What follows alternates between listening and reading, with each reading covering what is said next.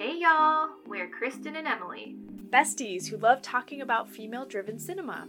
Come along for the ride as we talk about landmark films with female writers, directors, actors, and producers. We aim to highlight women's stories and the characters they bring to life on the big screen.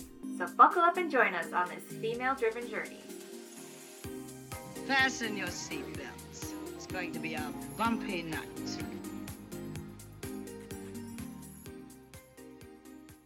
Frida Kahlo was one of the most original women of her time. I didn't come here for fun or to flirt. If I'm not good enough, I have to do something else to help my parents. Hey, listen, if you think I'm going to sleep with you just because you've taken me under your wing, you're wrong. I was painting murals and womanizing in peace when you came along. Behind the romance. We'll have to get married, you know. But you don't believe in marriage. Of course I do. I've had 2 wives already. To Diego and Frida. Diego and Frida. Behind the glamour. You paint her too, Mrs. Rivera. Just killing time. She's much better than me. You'll see. All right, people. We are here to discuss. Hi, everyone. Hi. We are here this evening to discuss a movie that came out 20 years ago called Frida. Yes. That was nice. Oh, thank you. Yes. Kiki's hidden talents. That's right. Yeah. You know where it came from? Where? It was neighborhood competitions when I was a kid of who could sing like The Little Mermaid the best. Did you win? No. Who won? My older sister. I was going to say, call her out right now. So good. Jenna won. Jenna won. Really? But I was second. Would she still win? Would she win today? I think, yes. I think the main voters were me and my sister. Well, then how did she win, though? Draw your own conclusions. Oh, God. But, okay, well, I mean, I'm definitely open. Childhood Jen. I'm up for a rematch if you are. Yeah, if we hit 1,000 subscribers, sure. We will sing The Little Mermaid. Sure. In a competition. Okay. And we'll vote, and we're the only 2 votes. Sure. The only 2 contestants or the only 2 people? Yeah, okay. Both. The only 2 people voting. Okay, cool. That's right. Good. Very good. Yes. So Frida, yes, we are here to discuss Frida, a movie that came out 20 years ago. And this was a very important film for the star and the producer, Salma Hayek, and we will definitely be getting into that. But just to give you the stats on this movie was directed by the famous, or maybe we should say infamous, Julie Taymor at this point, with a screenplay by Clancy Segal, Diane Lake, Gregory Nava, and Anna Thomas. And I'm pretty sure Edward Norton was a ghostwriter on this. Yes. Yeah, he was. And he's in it briefly. He does a cameo in it as Rockefeller, right? And then it's based on a book by Hayden Herrera, Frida, a biography of Frida Kahlo. And of course, stars Salma Hayek as Frida Kahlo. And Salma was also a producer on the film. She played a major role in getting this film made. So we'll probably talk more about that than the actual movie. Because I was far more interested in the film-making process, the process behind this film being made than I was in the film, unfortunately. Or maybe fortunately, but we'll get into it. Shall I? Yeah. Tell us the synopsis. Sure. To give our listeners a taste. I will. So, this is a biopic. Is it biopic or biopic? I've heard both. I've heard biopic, but... Okay, well, I'm going to say biopic. I don't know. Biopic of the bold and controversial life of artist Frida Kahlo. Set in Mexico City, this visually evocative film traces her lifelong tempestuous relationship with her mentor. They don't even name him, but it would be Diego Rivera, along with her... Yep. Shade. Yes, along with her illicit affairs with Trotsky and various women. Her forward-thinking, artistic, political, and sexual attitudes are explored as we witness a hard-drinking, passionate woman of the early 1900s, which earned an Oscar nomination for Salma Hayek. And this was released October 25th, 2002. Yeah. Go. Let's get into it. Yes. we watched this like a few weeks ago, and I'm really glad I took notes because so much happens in this movie. Like, yeah, so much happens. It's jam-packed. And yeah, I wanted to hear more about, you were saying that it just didn't hit you as strong as other films. No, have. Tell us more I had great hopes going in because I really love Salma Hayek, and before I even watched the film, like preparing to watch it, I watched some interviews with her. There's a SAG interview she did that's really great, where she talked about how this is her passion project, and it took her like 10 years to get it made, and hours upon years, right, of research. And she had to secure the rights to the painting, she had to secure location rights, she cast the film. She talks about in the interview how there's no casting agent or casting agency credited in the film for the American casting because she did all the casting. It was very sad because not only nobody realized I produced it, and I really did, not like, oh, my name was in it, no. If you see, there is no credit for a casting director in the American cast because I recruited every single actor, every single part. I got the money for it. I got the permits in Mexico. I got the permits for the paintings that nobody else. I nurtured that script for 8 years meticulously, I got the director. And most people don't even know I produced it. The film had a lot of producers, so they see your name and they think, oh, because a vanity it was credit so long. For it. Right. Exactly. Wow. Like, so she really, when it says she's a producer, she really was a producer on the film. Mm-hmm. Like, it wasn't just like a vanity credit. And I just loved hearing her talk about how much this project meant to her. And in that SAG interview, she talks about how she didn't want it to be, just another biopic, with the tropes that, when you think of like a biopic of a musician or whatever, she kind of wanted to avoid biopic tropes. But then, when I watched it, I found myself kind of disappointed because I feel like, and, maybe that comes with having like at least 4 screenwriters, but like different visions coming and together, of course, chaotically. He who shall not be named who was involved, right? Like, yeah, there may have been like too many cooks in the kitchen because I just felt like the film tried to accomplish way too much. Like, it just felt like when you're writing a thesis, right? Or you're writing a dissertation, and your advisor is like, no, you need to narrow it down. You need to narrow the scope of this down. There's too much. And you end up with a lake that's a mile wide and an inch deep. Like, it was just, It felt like greatest hits of Frida Kahlo's life. And I found myself at certain points in the film being like, this, like, we should just be focused on this right now. Just this. Like, okay, so for instance, Kristen, the movie begins with...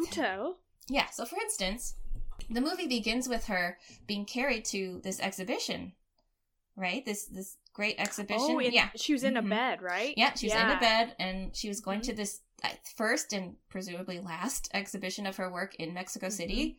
The movie could have just been about that day, right? Or interesting. Or it could have just been about... It could have been about her time. I would never, make this choice. But if you're trying to narrow the scope, they could have made it about, the period of time where she and Diego were living with Trotsky and his wife. You could have made a movie about that. You could have made a movie about her relationship with her sister. You could have made a movie about her relationship with Lupe, right?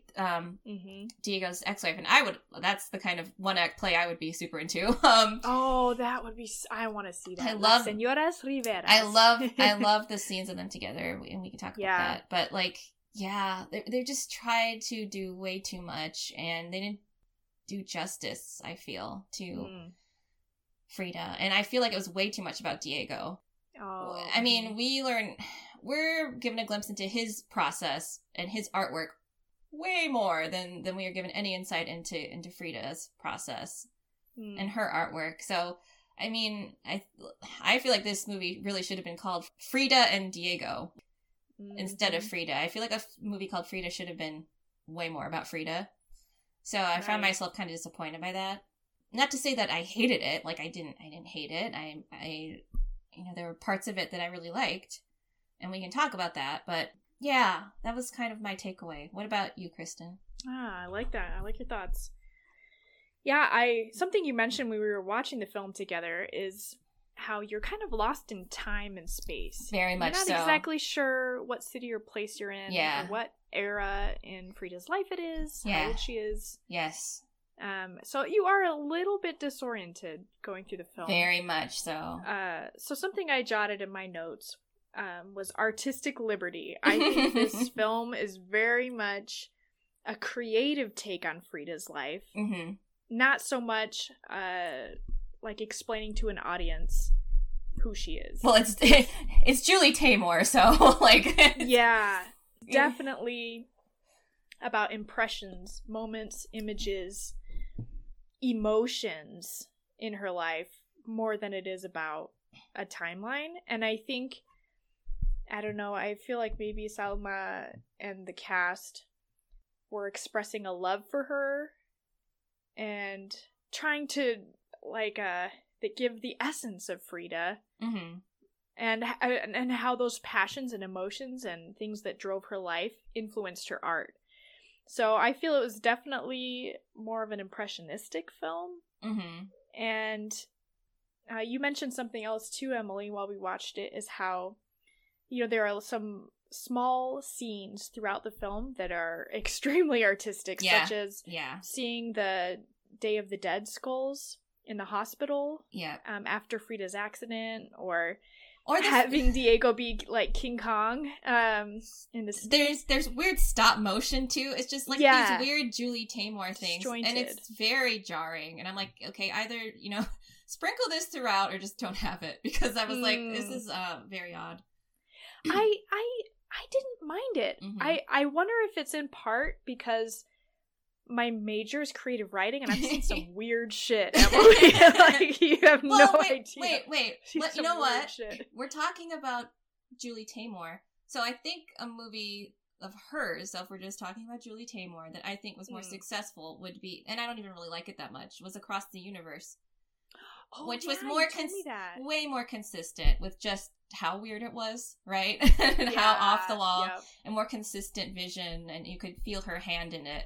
This one, it just felt slapdash, and I don't know. Yeah, Salma said she didn't have much of a hand in the editing room.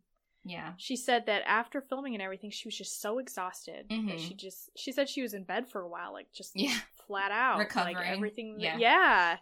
So I do wonder if maybe Salma's vision could have been carried through a little bit more streamlined, but she talked about how, this was her passion project, right? And it took her like 10 years to get this film made. Let's expand that a little bit, Emily, because let's talk about the 90s and the 90s Latin actors and stories in film.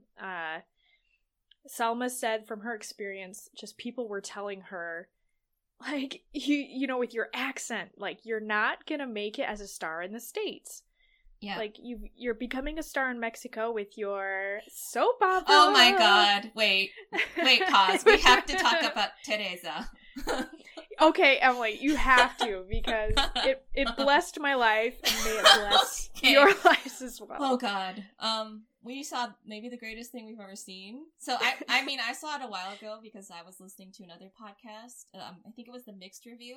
So shout out. They did all of Salma. They do. They'll do an actor or an actress or a director, and they'll go through the entire filmography body of work. And they did Salma, and I learned about this soap opera, this telenovela that Salma did in like 1989. Oh my god! And it was called Teresa. And just YouTube, just type in, Salma Hayek. Do yourself a Teresa, favor. because it is the most fabulous fucking thing I've ever seen. Like, it's her, and it's dramatic, of course, and she's just, like, looking in various mirrors and, like, turning to camera, and then there are diamonds falling all over her, and then the diamonds turn to rain. And she inexplicably has this miniature doll version of herself that she... Oh my god.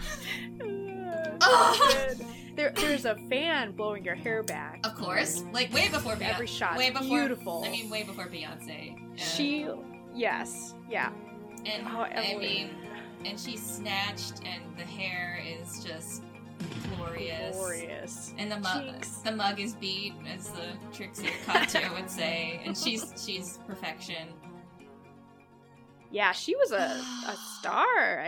Huge star in Mexico. I need to find some of these episodes and watch them. Huge star in Mexico. But, yeah. So, like you said, I think that quote that you just mentioned, where she talked about how, different producers or whatever, directors told her, basically told her to stay in her lane, like stay in Mexico. And I think she even said, like, I don't think they meant it. They meant it kindly, but they told her, stay in your lane. You are a huge success right now in Mexico. You're making a ton of money. You're a huge name, huge star. Like, don't throw that away, by trying to make it in Hollywood. When you first started to work, that people told you, number one, your accent would be a problem. Yes. They said, it was very interesting because they said, there are no parts for Latinas here. What do you want to play, the maid? Mm-hmm. You're a star in Mexico. Why don't you go back to Mexico? And they were not trying to be mean or anything. They were trying to give me good advice. You'll never get a leading role for a Latina. And this is what truly inspired me. And didn't you tell them that Arnold had an accent? Oh, yeah. I said, I said, and look what it's done for him. Arnold Schwarzenegger has an accent, and look at him. He's doing all right. Yeah. And that was, I think, from that Oprah interview I sent to you. I think it was, or where she's talking to Oprah about that, and she, one way she would often respond to these people was saying, well, look at Schwarzenegger, right? Did his accent stop him from being successful in the States? So I feel like there's like racism there and sort of misogyny as well, because they told her there's no way, who would you play? And they even said, this is very offensive, but they said, what are you going to play, the maid? Right? So it's like racist and sexist, like, yeah. So she had an uphill battle making it in the States, right? And another interview that you sent to me, she talks about how she's a rebel by nature, and that when people tell her these things, it's exactly what she needs to get the strength to overcome it and prove everyone wrong. Yeah. And, I could feel the fire in her as she was saying it. Yeah. Like, I was just so impressed. Yeah. By her tenacity, her dedication to her art, and just believing in herself. Like, what an impressive, trailblazing woman she is. And she's so beautiful too. She's just so stunning. And in that interview, I was just kind of bowled over by obviously she's beautiful, but by how thoughtful and how articulate and how intelligent she is. And I mean, just doing the research for this movie I was already a fan, but I really admire her now. And so I'm way more invested in her and her process than I am in the actual outcome, the film itself. I still think it's an important film because this is, this came out 20 years ago now, 2002. And, how many major motion pictures at that time did we have about Latina figures, right? About Frida Kahlo, like Hollywood, big, huge studio movies that were nominated for Oscars. I mean, this film, so I looked it up, Kristen, so she did get nominated for an Academy Award for this, but at that point, and still, only 4 Latina women have been nominated for Best Actress. Oh, wow. So the first was in 1998, so already that's pretty late, right? Fernanda Montenegro in 1998.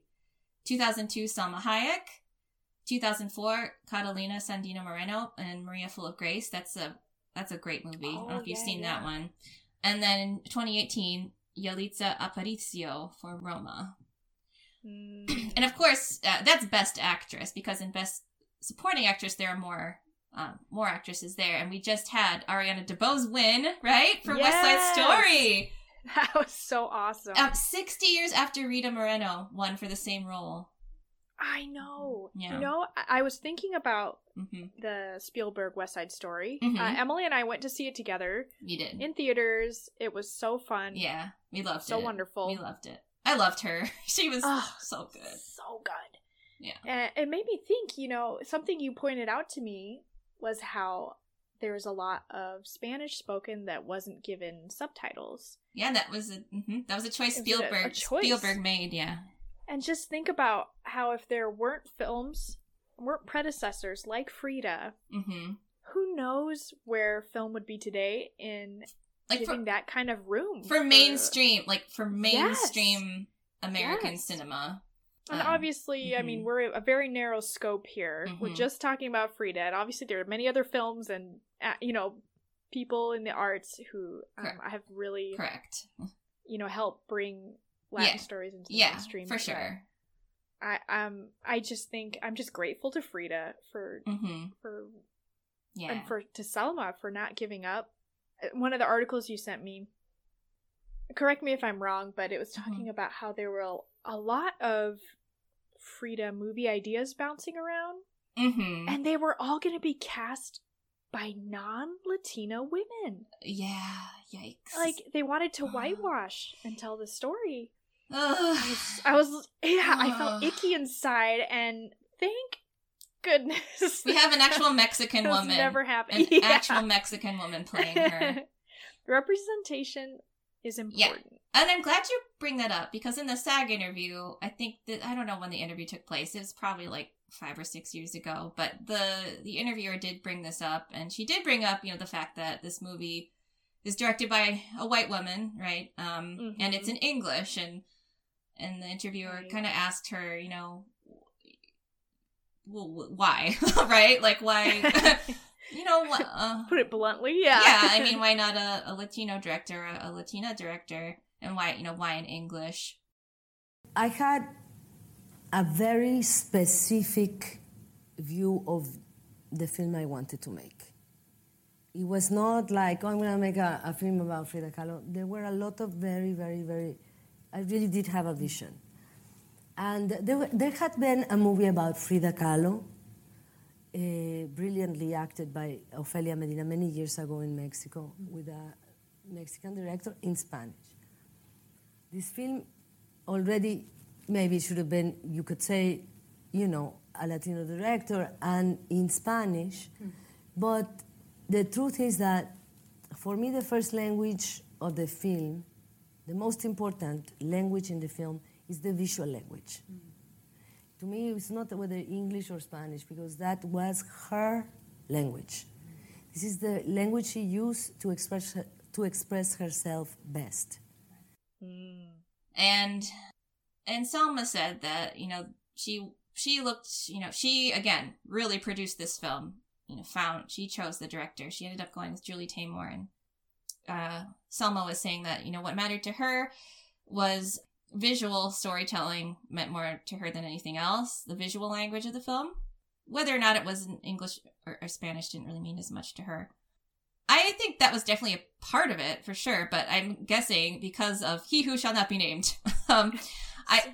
His last name starts with a W. It rhymes with Berenstein.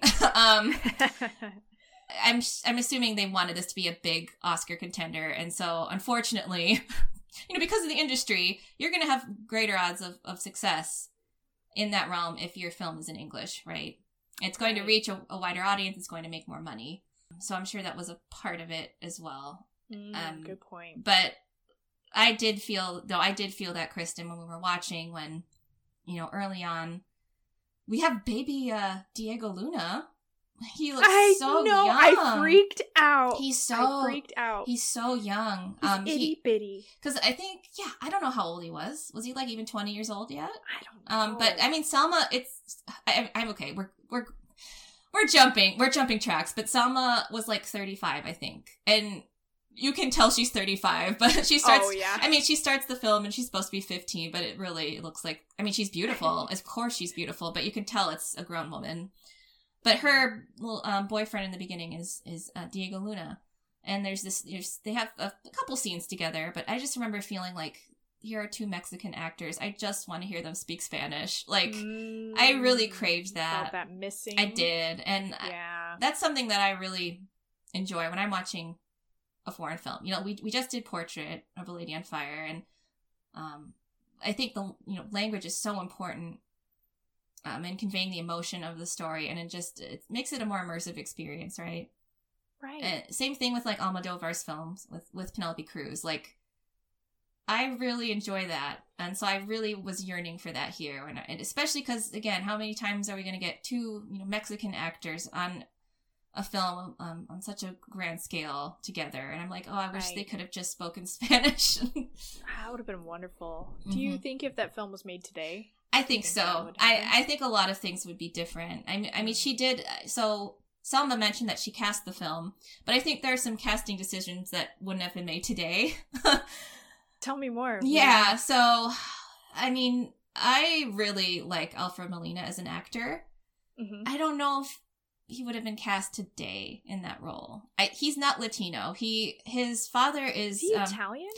I think he's mixed. Yeah, I think his father was Spanish, so European, right? He's not Latino, meaning he doesn't trace his roots to South America, right? South or Central America or Mexico. So I'm not sure that decision would have been made today. And the same with, like, it's so random that Ashley Judd is playing an Italian woman in this. I know. But handpicked by Selma. She called her up. One of the things that gave me the most inspiration was Ashley Judd. Because I called her first, and I was so embarrassed. I detest to ask for anything. I detest. You see, I pay my own bills. And I had to be humble and ask her the favor. And she was shooting, and I called her, and I said, Ashley, do you have a minute? Actually not. I'm like shooting something. They're going to call me any second. But what do you need? I said, I'm going to ask you for a favor. Okay, ask me. And I'm like, remember my movie about the Mexican... Yeah, Frida Kahlo. How can I forget? You don't stop talking about it for years. And I said, I wanted to ask you. Oh, they're calling me now. Salma, the answer is yes. I said, but I didn't get to ask you. I don't care. Whatever you need, just tell me where to show up and when. She did. She called in a favor. Please. and then we made a joke, and I was like, who would have played that today? Wait, who? We joked about it. Lady Gaga. I don't remember. Lady Gaga. Oh, that's right. The most Italian of all Italian women. Well, I'm a New York Italian. I'm just a Italian girl from New York. But I'm an Italian girl from New York. It's just an Italian girl from New York. A young Italian American girl from New York. Is that I'm Italian and from New York. Good Brooklyn Italian girl. That's right. I'm from Brooklyn. I'm Italian. I was a strong Italian female. I'm a strong Italian woman. Yes, well, I'm an Italian woman. So, I'm Italian and, I'm from an Italian family. Immigrant Italian family. Strong Italian family. Close Italian family. I'm from a good Italian family. Very traditional Italian. I'm Italian. Well, I'm Italian. I'm Italian, so. I'm just an Italian girl. I'm an Italian girl. I'm Italian. Lady Gaga. Okay, can you please do the house to do it? Father, son, house of Gucci. Yes. Yeah, and she stayed in character, apparently. Like, she was very method. Father, son, and house of Gucci. I forgot about that, Emily. I'm so glad you said that. So she would have played Tina Modotti today. But beautiful, the beautiful Valeria Golino, who plays the Countess in Portrait, is Lupe in this. Oh, that's right. I'm like, there's an Italian woman right there. Like, for reals. Like, I loved her in this. She's so pretty. She's great. She's so pretty. She's so beautiful. I mean, it's a movie full of beautiful women, which I'm always going to appreciate. But and correct me if I'm wrong, Emily, but that scene where Salma's dancing with Ashley Judd, isn't that our first notion that Frida was bisexual? Is queer. Yeah. In the film, I think it's probably maybe subtext up until then. Oh, okay. Well, I mean, it's overt. with the dance. It's very overt. But before then, I think we see, Diego painting nude women, and he's a womanizer, right, of course, but I think she expresses admiration for some of the models. I mean, okay, favorite line is when she says something like, "Too bad. She had such a great ass." Too bad she had a great ass, and I'll just put it in here. But I mean, for sure, when you see, that's probably the best scene, and I think many people would say that's their favorite scene, is the tango scene. I don't even know if that's a tango, but I think people just call it the tango scene. But where so Ashley Judd is playing this radical figure, Tina Modotti, who was a photographer. And she's there. Antonio Banderas is there as a revolutionary. Yes! He did a cameo. That was another favor she called in, I'm sure. Mm-hmm. And then Diego is there, and they're in an argument. And then finally, to break up the argument, Ashley Judd's character is like, okay. Basta. Whoever takes the biggest swig can dance with me. And so it's the two men, right? They both do shots or something. And they don't really drink that much, I don't think. But you see Ashley Judd bending over, like, the table, and you see Salma... I'm just calling them by their actual names, but you see her admiring... It's on brand. You see her admiring Tina's beautiful, sexy back. And then and you're like, okay, well, we can see that Salma is very much attracted to Tina. And then, to everyone's surprise, after Antonio Banderas and Alfredo Molina have their little drinking contest, Salma steps in and is like, all right, you didn't say I couldn't participate. And she she chugs that bottle. I mean, she drinks them under the table. Yeah. To put it mildly, yeah. This is where the hard drinking woman from the summary comes into play. She could put it away on she can hold her own. Like any, and she's tiny little Salma Hayek too, and wins that contest hands down, and then takes Tina by the hand and takes her and sweeps her off her feet. It's very sexy. Yes, it's very, very, I'd say, provocative, sensual, sexy, erotic scene. La noche irá sin prisa de nostalgia. Habrá de ser un tango nuestra herida, un acordeón sangriento nuestras almas. Seremos esta noche todo el día. Vuelve a mí, amanece luz en nuestra. And it was very controversial at the time, which is hilarious to me, that just this scene of two women dancing was so controversial, and like the fact that they kissed was like, oh my god, like two women kissing. Wow. But that's so weird to think. Like, I mean, not only because I mean this was only 20 years ago, thinking about that being kind of taboo or shocking. But also think about, Frida doing this in the early 20th I know, century. and so boldly and unapologetically just loved women. That's another gift this film gives us. I think you told me this, that Salma wanted to make sure that Frida came across not as a victim, but just as this woman crackling with power and love for life. Yeah, and you can feel it. Especially in this scene, I know. She's powerful and witty.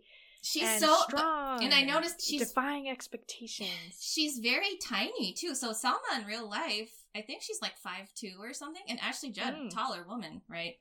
But man, does Frida in that scene? She is definitely the top. I'd say she's To use a term that I really don't like, she has the big dick energy. But BDE. She doesn't need a dick, though. Like, no one does in order to have the kind of confidence. So I don't like that. For that reason, I really don't care for the term, but that's what I think many big people Frida say. energy. Yeah, big Frida. She has a BFE, big Frida energy. Love her in that scene. But yeah, and then we see her definitely having affairs with women throughout the film. Right. Did you know before this film that Frida was I think I did. I didn't know that. I think that's been kind of washed out of her image. Yeah, Emily, should we talk about Frida's image now in pop culture? Sure. Or do you want to save it for like a pop culture segment? I don't know. I mean, we haven't really covered too many elements of the film yet. So that's okay.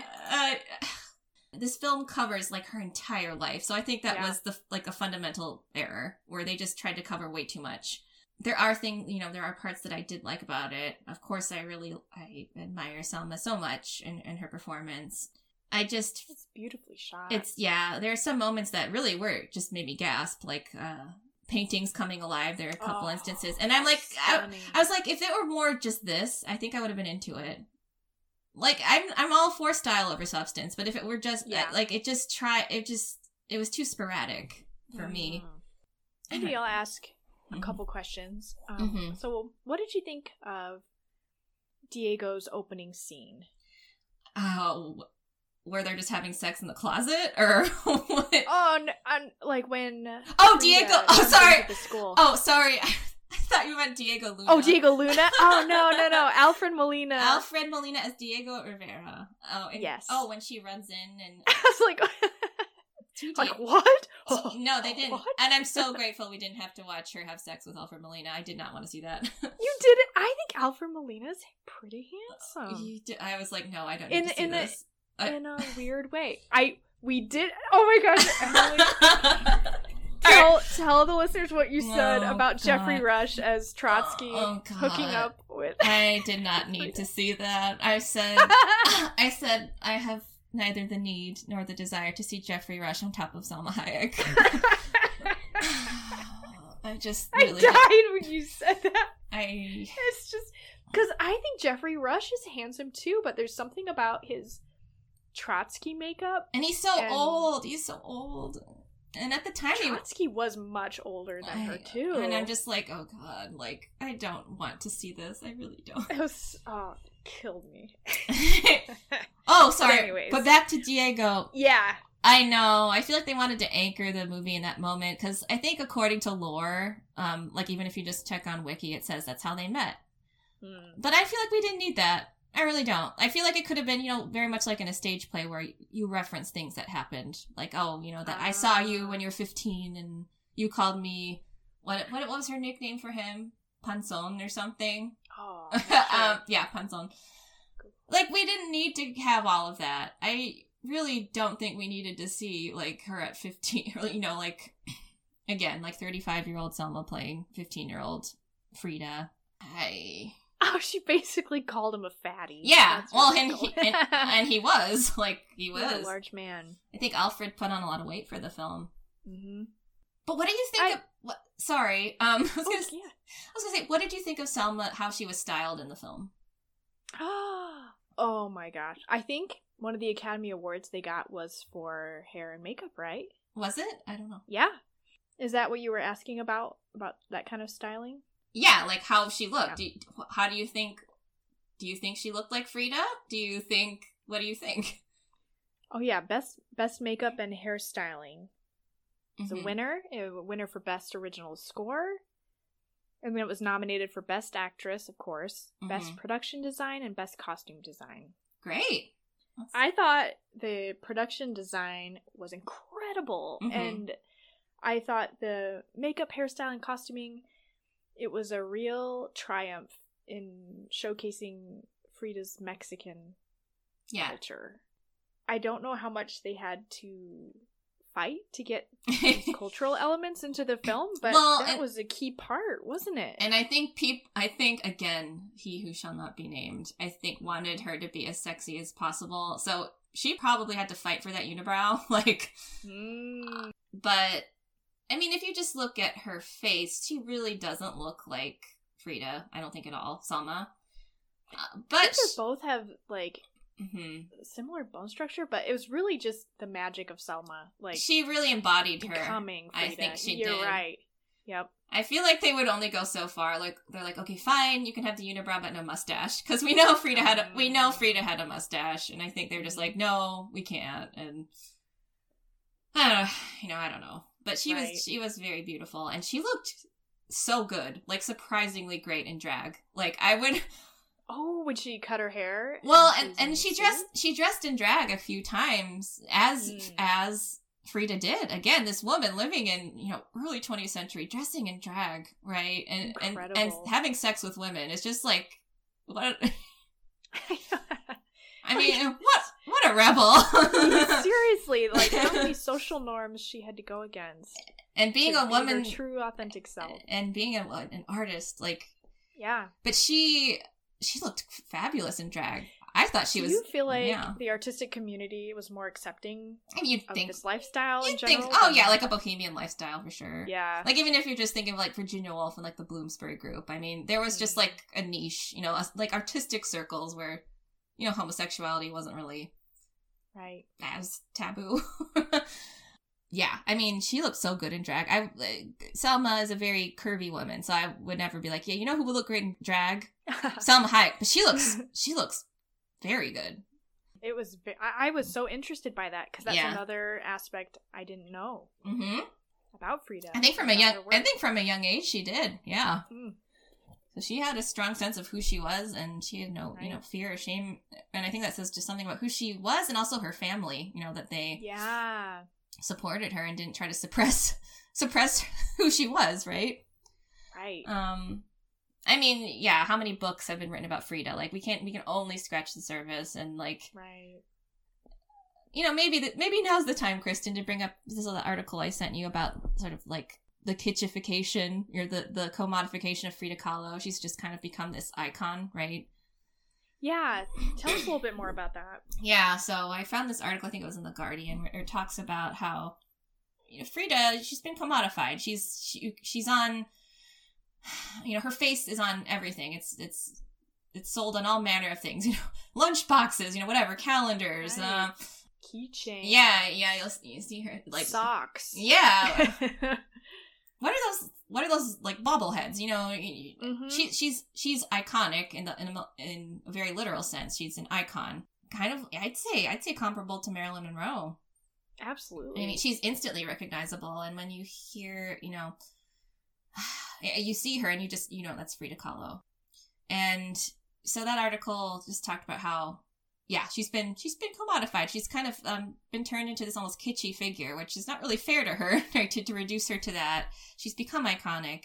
Mm-hmm. And, I think when Andy Warhol made that Marilyn diptych, was it? He did a diptych, and then he did, like, one where it was just her, it was, like, hundreds of Marilyns. Right. So Andy Warhol, in 1962, he did the Marilyn diptych, and it was soon after she had died. And I guess one of the common reading of that piece that he did is that he was making a comment on just how if you reproduce an image over and over again, even if it's a person, it loses its meaning and loses its humanity. And that's kind of what happened to Marilyn, unfortunately, right? Right. And I was listening to a podcast called For the Girls, and I don't think they're making it anymore, but it's so the two hosts, Nick and Jason, they had Lipsinka on, the great drag artist, talking about Joan Crawford, and they talked about how, icons don't have souls. Cool. People have souls. So, like, when you take someone, a real person like Marilyn, like Frida, like Elvis, and you turn they've become these immortal icons, you forget about their humanity. You forget that they were real people. That's not a hot take by any means, but it doesn't make it any less profound or any less true.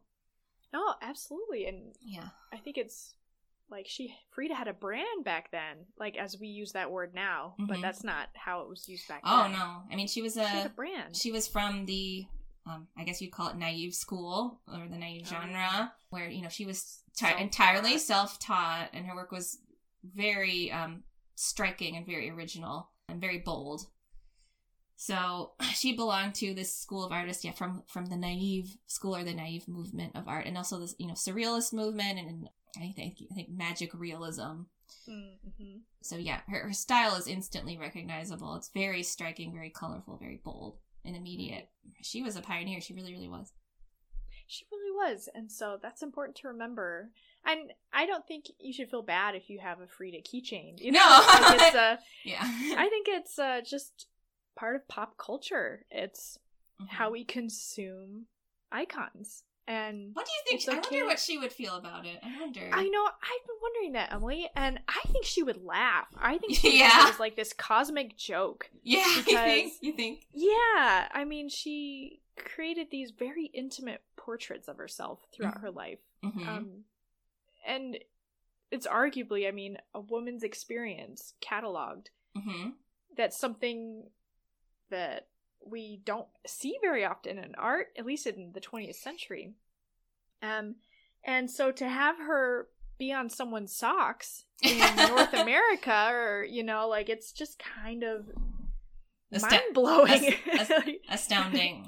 Yeah, the jump from, you know, the importance of what she's doing to, like, the quick reproduction of her image. Like, that's just very interesting, and I think it's wonderful if you want to do that. I don't think you should feel guilt in indulging in the iconography. That's part of how her name gets around too. I'm sure lots of people who don't know her, they know the eyebrow. Yes, they do. I think one of the reasons she became, you know, the icon she did now is the feminist movement, for sure. I was just going to ask you, like, why has she had a resurgence in popularity in the last 10 years? Yeah, because I'm thinking feminist movement, like, in the 60s, right? I'm thinking of, like, second wave feminism, you know, Gloria Steinem, that movement there, sexual liberation. I think feminists really resonated with Frida and her unabashed sexuality, the freedom with which she lived her life, her self-expression, the freedom of her self-expression, how she depicted herself as she was, right? Not this idealized image, and how she was this woman in a man's world, right? And she was often condescended to, but she was just very unapologetic about who she was, and she made the art that she wanted to make. Like, parallel that to Salma, you know, doing her art against all odds, like, so many years later, but with so many similarities. Emily, I researched something. Yes? I'm very excited to tell you about. Okay. Okay. So, I had to pull up my source. So, there's a famous scene in Frida, where I believe she's in a bar, and yes, she is. Death comes to sing. It's a very artistic moment. It's a woman who she's wearing, like, a black shroud and a mask. Wait, she had a mask on? Oh, she took it off. I was like, I know we saw her face. We saw their face, yeah. And it's a woman named Chavela Vargas. Sorry if I'm not saying that very well. She's a legendary singer. She passed away, let's see, in 2012. But she was a contemporary of Frida. Oh my god, really? Yes. Did they know each other? What? Were they lovers? They were allegedly lovers! Oh my god! That's crazy. Seriously, that was like the best amazing. Easter egg of the whole movie for me. Oh, like, they had someone who actually knew Frida and who probably was one of her lovers. You know who else was one of her alleged lovers? It probably shouldn't surprise you. Think feminist artist. Think feminist artist? Most famous of, like, American artists of the 20th century. For her suggestive paintings. Oh, Georgia O'Keeffe? Yes. Yeah. I love that. Yeah, they are rumored. Okay, I love that. Where I think Georgia wrote a diary entry about, I think Frida wrote a diary entry about one of their trysts, I guess you could say. Wow. But yeah. I think that's where we've been getting a lot of information from letters and diaries that have been received. I mean, there's your damn movie. There's your make that movie. Like, I've watched that movie. But just I encourage our listeners, give Chavela a Google. She was super cool. 'Cause she was very similar to Frida in just the way that she broke barriers. She this article I found from NPR, it describes her as a hard-partying, rabble-rousing, fiery singer who adopted Mexico as her homeland and began singing on the streets in her early teens. Oh, wait, where's she from? She's from Costa Rica. Oh, okay. And she bent gender roles. Cool. I love this, Kristen. Yeah. So ranchero is a certain style of music. It was male dominant for many years. And she just, like, took it in her own hands. She stripped all, like, the trumpets out of it, the article says, and it was just, like, her and her guitar. And so good. Yeah, she was super amazing. That's so awesome. There is a documentary released in 2017 called Chavela, and so I've requested that. Ooh, I want to watch that with you. Yeah. Yeah. So just, a little Easter egg. Salma did her homework. She did an incredible job paying tribute to Frida. Mm-hmm. No, I'm so glad you saved that, though. That's like... I was so excited to give the bombshell. I love it. On the recording, I'm so happy about that. I'm so happy about that. Same. Well, is there any more you wanted to cover, or do we want to do favorite scenes, quotes? Yeah. Why don't we... I think one thing we should comment on is, one thing I wasn't aware of before I watched this film. Well, I had learned about it before the film, but it was only very recently that I became aware of the fact that Frida was in this devastating accident as a young woman. Were you aware of that? I was. My minor is art history, so I think I learned about her in a class. So I don't know how common the knowledge is about this accident. Yeah, I really didn't know. Yeah. Yeah, devastating streetcar accident. Yeah. Broke her spine. A rod was driven into her side. Went through her vagina. That's what it said in the movie, but then on Wiki it said that didn't happen. So I'm like, well, I don't know. That's the that's like the what's the word? That's in the collective knowledge, so I don't know. Is that if lore? It came from truth or not. It could be lore. But she was impaled, though. She was impaled yes. by this. And she was in chronic pain and had for the rest of her life. But Selma talked, in that SAG interview. So so Selma talked about how she really didn't want to portray Frida as a victim. And I think, she shows the accident happening, but you don't really see her struggling at all. Like, it's almost very artistic. It's almost bookended. Like, you see the accident, you see her recovering, and at the very end, you see her in excruciating pain. But it didn't really, like, for instance, in that scene where she's with Jeffrey Rush and they're climbing the pyramid, right? Oh, yeah. And she's, like, refers to herself. She's like, well, if an old man can do it, then this cripple can do it. And I was like, but you're not. Like, the way she's been playing, the way she played Frida, like, she was not crippled, I'd say. And especially in that scene where she's dancing with Ashley Judd, I'm like, you never... full range. You don't ever see her in chronic pain. It's just, like, at the very beginning and then at the end, you can see that she's in pain. So that's one thing where I feel like that was missing, but that might have been Salma's choice. The other thing is that I didn't want to make a movie about Frida where she was like this victim, look how much this woman suffered. Because I didn't believe that's all she was. She was a survivor. I don't know anybody that loved life more than Frida. Because even with all the pain, she would wake up in the morning and started with herself. What work of art am I going to make of myself today? Decorating her hair, whistling, doing the gardening, cooking, in pain. So that's not a victim. What do you think? I totally agree. Because I just don't know to what extent that impeded her life. I think she walked with a limp. A cane. Selma did. Yeah. So I'm looking at the plot synopsis on Wiki.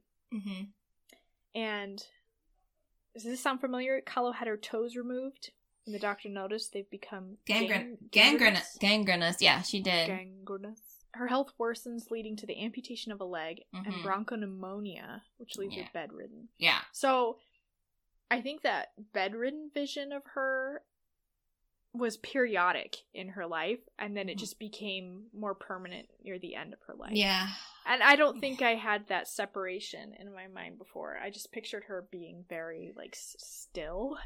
Oh, well, just because of like the images. Portraiture. Yeah. I think she, well, I don't know. I think from the SAG interview, I think she did say she was in constant pain, like chronic. And I think that might have been a reason behind the drinking. So you don't really see that, and you don't really see that in the film. You don't see her really in pain, and that I think maybe was a conscious choice. But then it was just jarring when all of a sudden she referred to herself as a cripple. I was like, wait, what? Like, right? Until the very end. But yeah, that did strike me. That definitely would be done differently if the film was made now. Like, for instance, have you seen La Vie en Rose with Marion Cotillard? Yeah.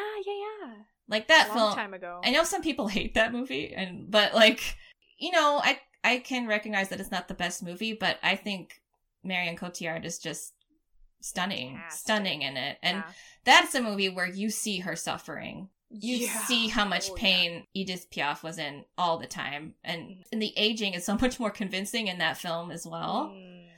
So I think that was a far more grounded and realistic portrayal of a woman who is struggling with chronic pain and illness, right? Like in Frida, I think we don't see her in age makeup until the end when she's being carried into the exhibit on the bed, and like that's right. It's really jarring to see in that last scene. It's like, wow, Diego Rivera in age makeup, like the whole movie we haven't seen it, and then all of a sudden he's got like his hairline is receded and it's gray, and I'm like, oh, well, I guess like 27 years have passed. Like there isn't a clear I was never aware, like, what year is it? You don't know how much time has passed between sequences. It just felt like they had to include everything when they really didn't need to. Yeah, that was jarring for me, but it didn't bother me as much. I think I just, like, they really were like, we don't have the burden of explaining. Like, we just want to be artistic. Sure. Like, that's kind of what it came across to me as, and like, it definitely isn't for beginners. Is that fair to say? I don't know. I mean, I guess you can get your toes wet. This isn't like, and I don't want to sound like a snob. I don't mean it this way, but this isn't like lowest common denominator cinema, right?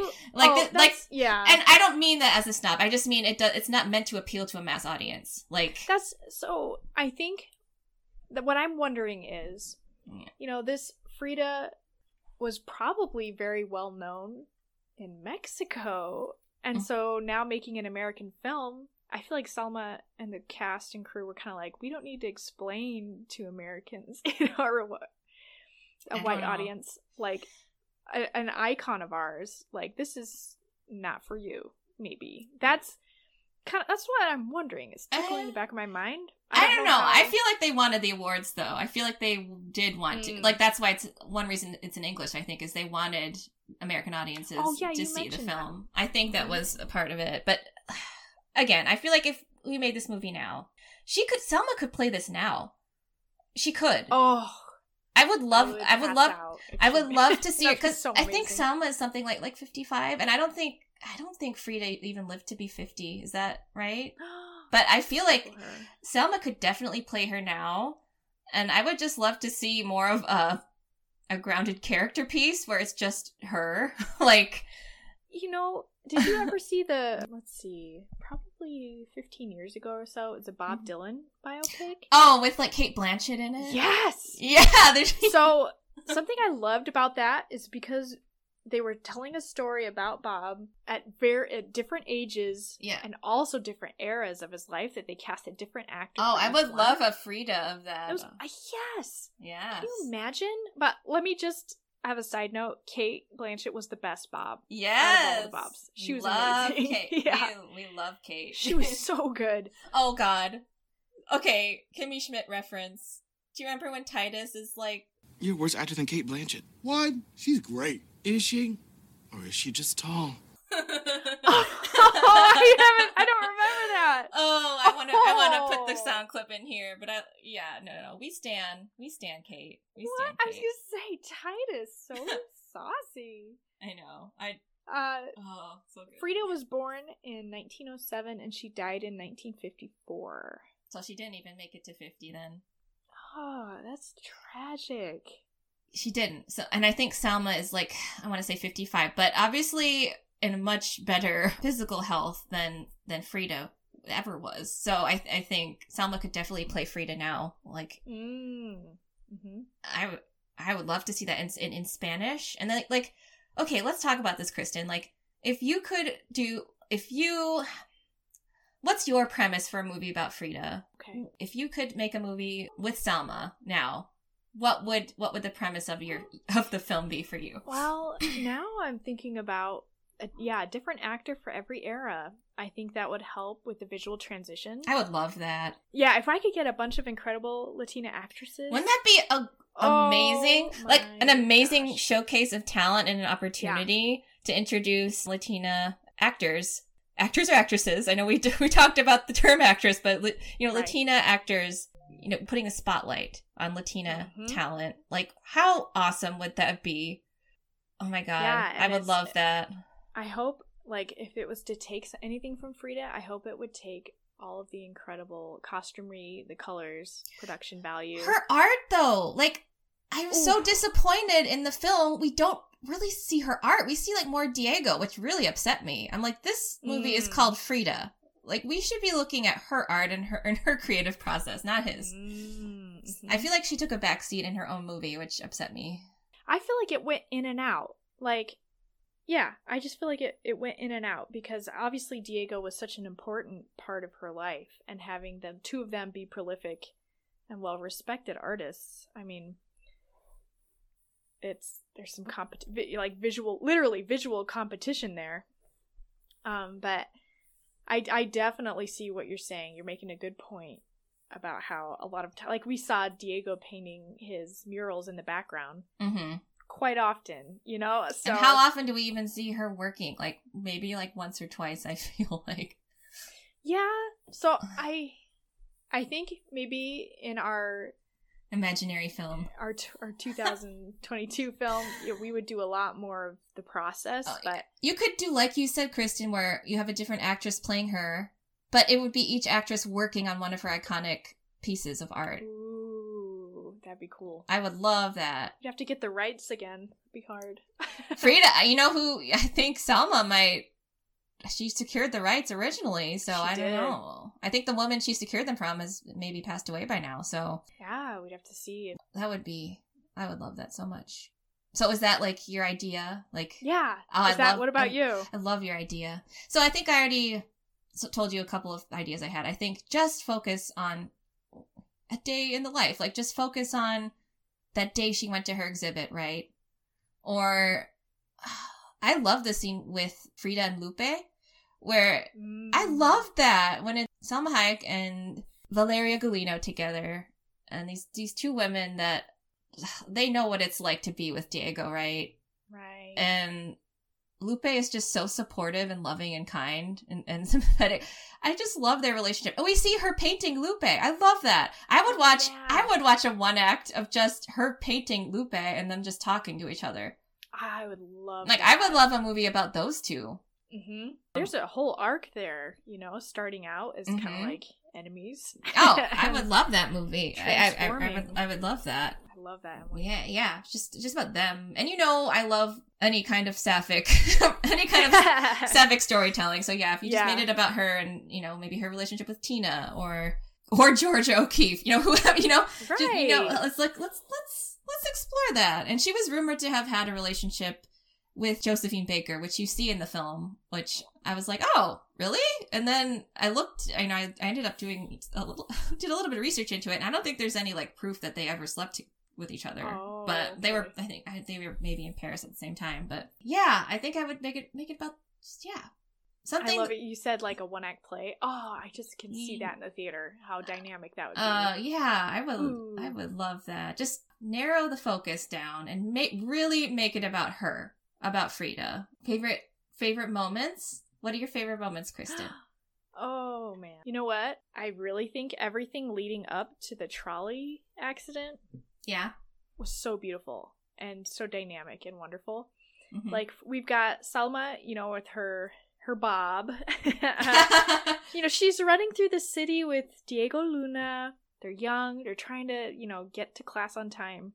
And they race to make this trolley. And, like, if you know what's coming, you're like, oh, I wish you didn't race to get on that trolley. And it's a wooden structure. I don't know if that was how it was in real life, but I was just like, oh, jeez. Oh. And then Salma, or Frida, you got me doing that.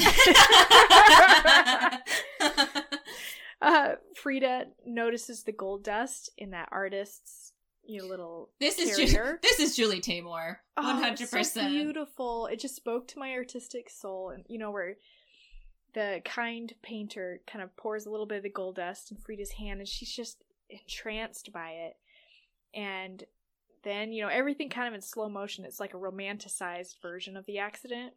The dust is flying everywhere. It's quite gorgeous. It's quite camp. It's quite drag. It's like let's make it's Julie Taymor, so she wanted to make her bus accident beautiful. And then so she's lying there, and there's all this gore and things, but there's also all this beautiful gold dust. Like I think that's a moment left to interpretation.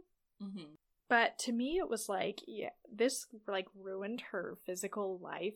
But did it? Is having that physical challenge, recovery, it kind of made Frida into the artist that she is. And so it's like this mixed experience of major trauma and also this gift of painting, her life in a way that maybe she wouldn't have before. So for me, I think visually it was so stunning, but also the meaning that could come with it was very impactful as well. I think they show her, and I don't know if this is based on reality, but they show her when she's recovering in that body cast, right? They show her with a mirror over herself, painting herself, sketching herself. So I'm like, was that the origin? Is that when she started doing all the self-portraits, was in recovery? And if so, then yeah, you could say that this was, this event really, it was pivotal. But yeah. What about you? Favorite moments? Yeah, favorite moments. I mean, that tango scene, right? Of course. Yes. It's gorgeous. It's sizzling. It's beautiful. And the singing in it is remarkable. The music, everything about it. And like, I remember, like, did you ever watch, or I mean, it's not like they aren't anymore, but like CBS Sunday Morning? No. Like, I remember being a kid, and my mom would always put CBS Sunday Morning on, and they, they do little segments. So I remember them doing one on Selma, and like, ooh, how controversial, this erotic scene with two women. And I must have been, 12 at the time, but I just remember being totally entranced by that and being like, what is this? Like, seeing these two women together and just loving it. Wow. Spoke to my little queer right. Captured my little queer fascination there. So yeah, I mean, that scene is beautiful.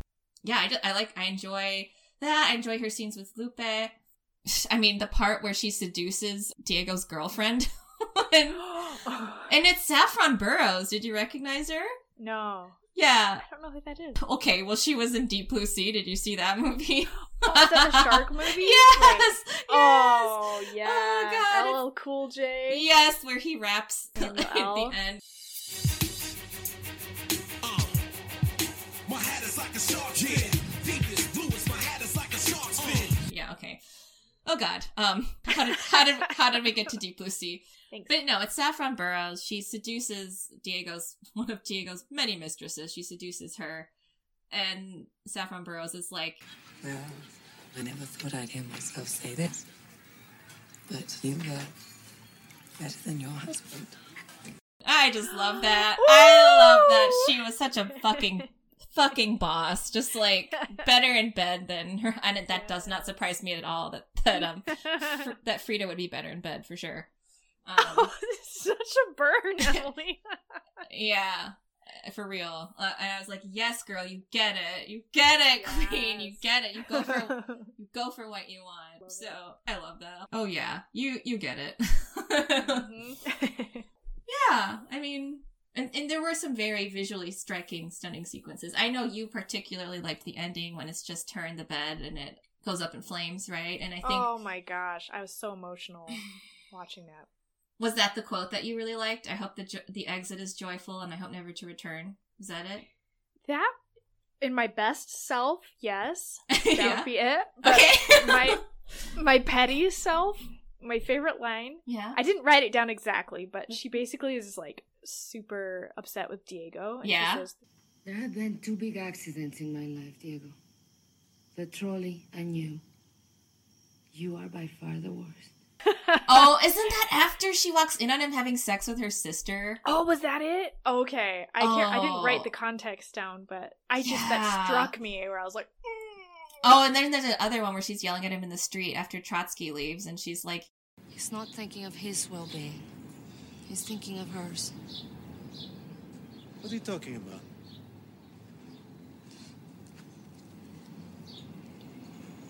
I'm talking about somebody willing to sacrifice a little of their own pleasure rather than go and hurting the woman who loves him. yeah, he was willing to put his wife's happiness ahead of his own. Basically, like, have you ever done that? Have you ever suspended your own pleasure for my sake ever in your life? And she just gives it to him. She's like, it hurts, doesn't it?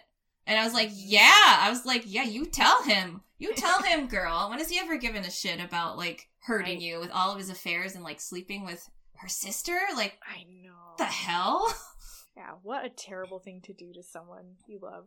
And you know what I appreciate, though? Is she doesn't blame her sister. She doesn't.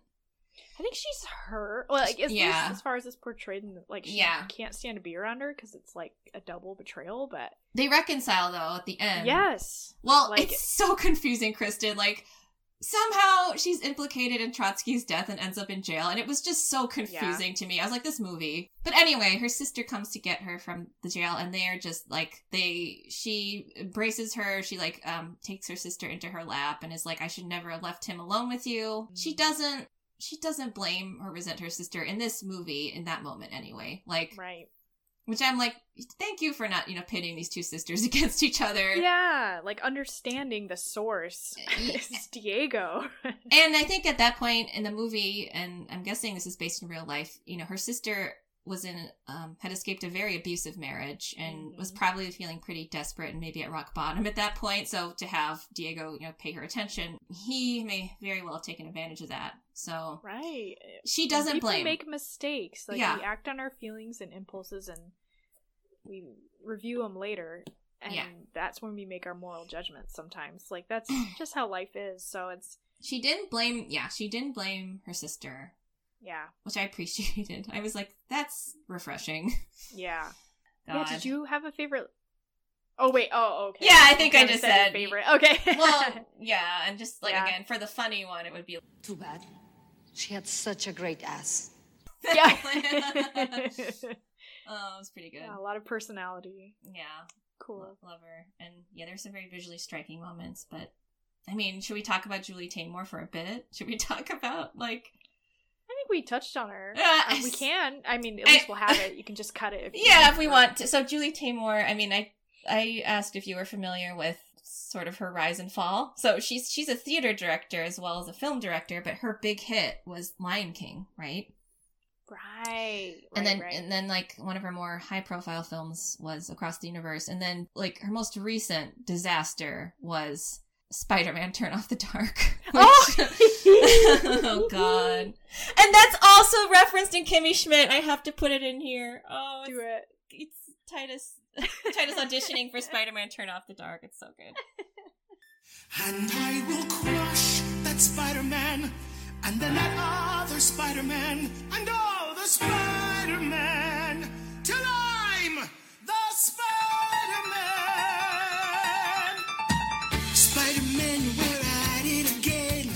This time with 50% more Spider-Man.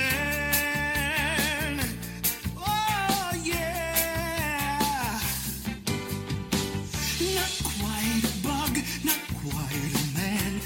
How do I break out from the Spider-Man clan? I wanna be proud, I don't wanna hide. Don't trap me in a cup and put me outside with all those other Spider-Men. We're at it again.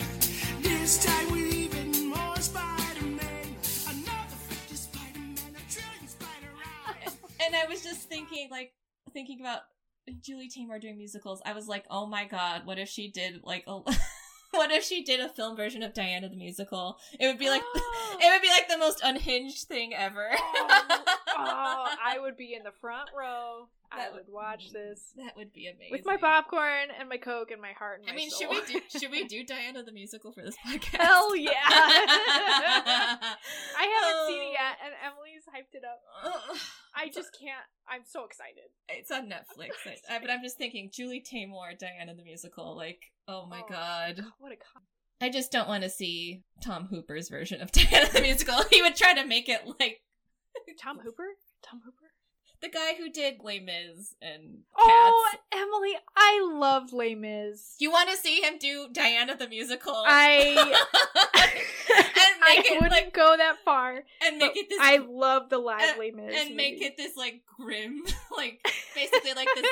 The Zack Snyder version of Diana the Musical. Oh, okay, I would see that. Oh my god. Love to see that. I know your feelings. I know you love Les Mis, and I really did not care for it.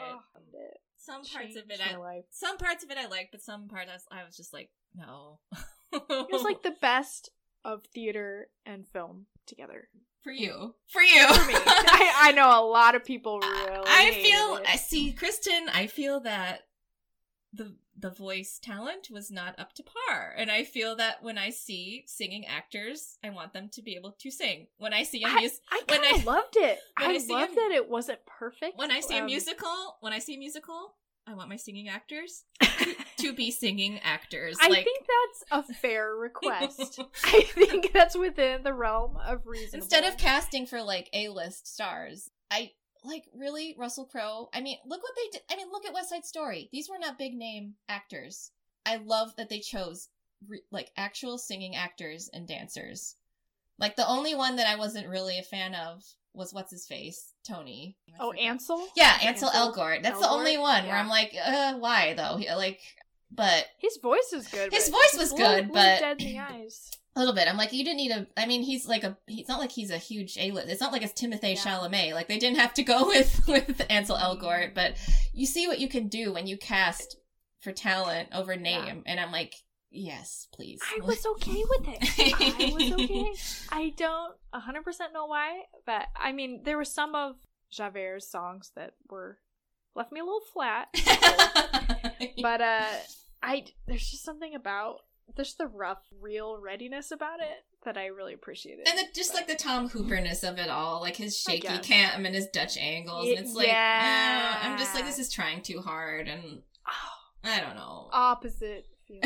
Okay. I was absorbed. I remember showing it to my dad after hyping it up. He's like, Dad, this is one of the best movies I've ever seen. I loved it.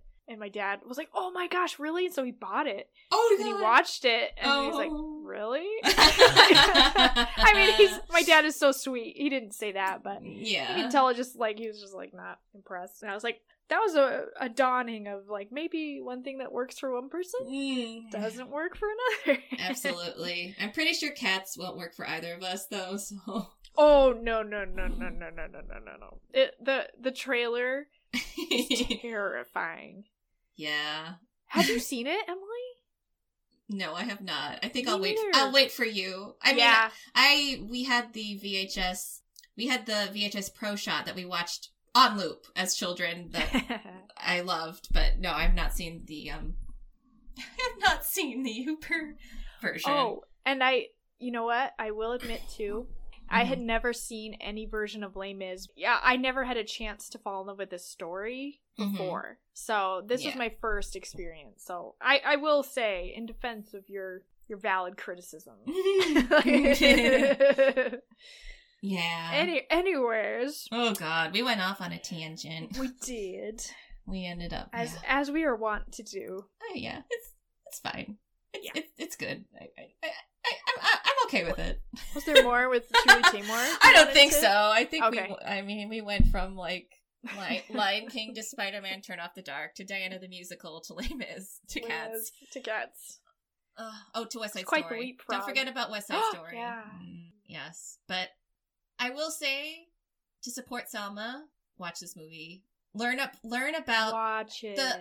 Learn about how hard it was for her to make this. I really admire her. She's so dynamic as a woman and as, you know, an actress, and businesswoman, as a figure in the industry, and is kind of a pioneer as well as this Latina who really made a name for herself in Hollywood, right? So seriously, on the odds were stacked against her. So and fall in love with Frida. You know, bring whatever you have in your knowledge about Frida, to the table, and hopefully come away like artistically fed.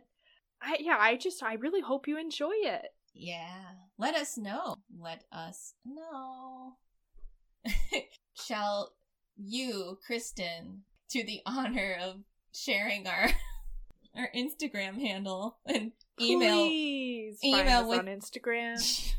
We want to see you. We want to talk to you. We would love to have you come check us out. So we're Female Driven Podcast on Instagram and femaledrivenpodcast@gmail.com if you want to shoot us an email. Please subscribe, give us a review. We'd love to engage. Thank you so much for joining us, and we will see you next time. Bye.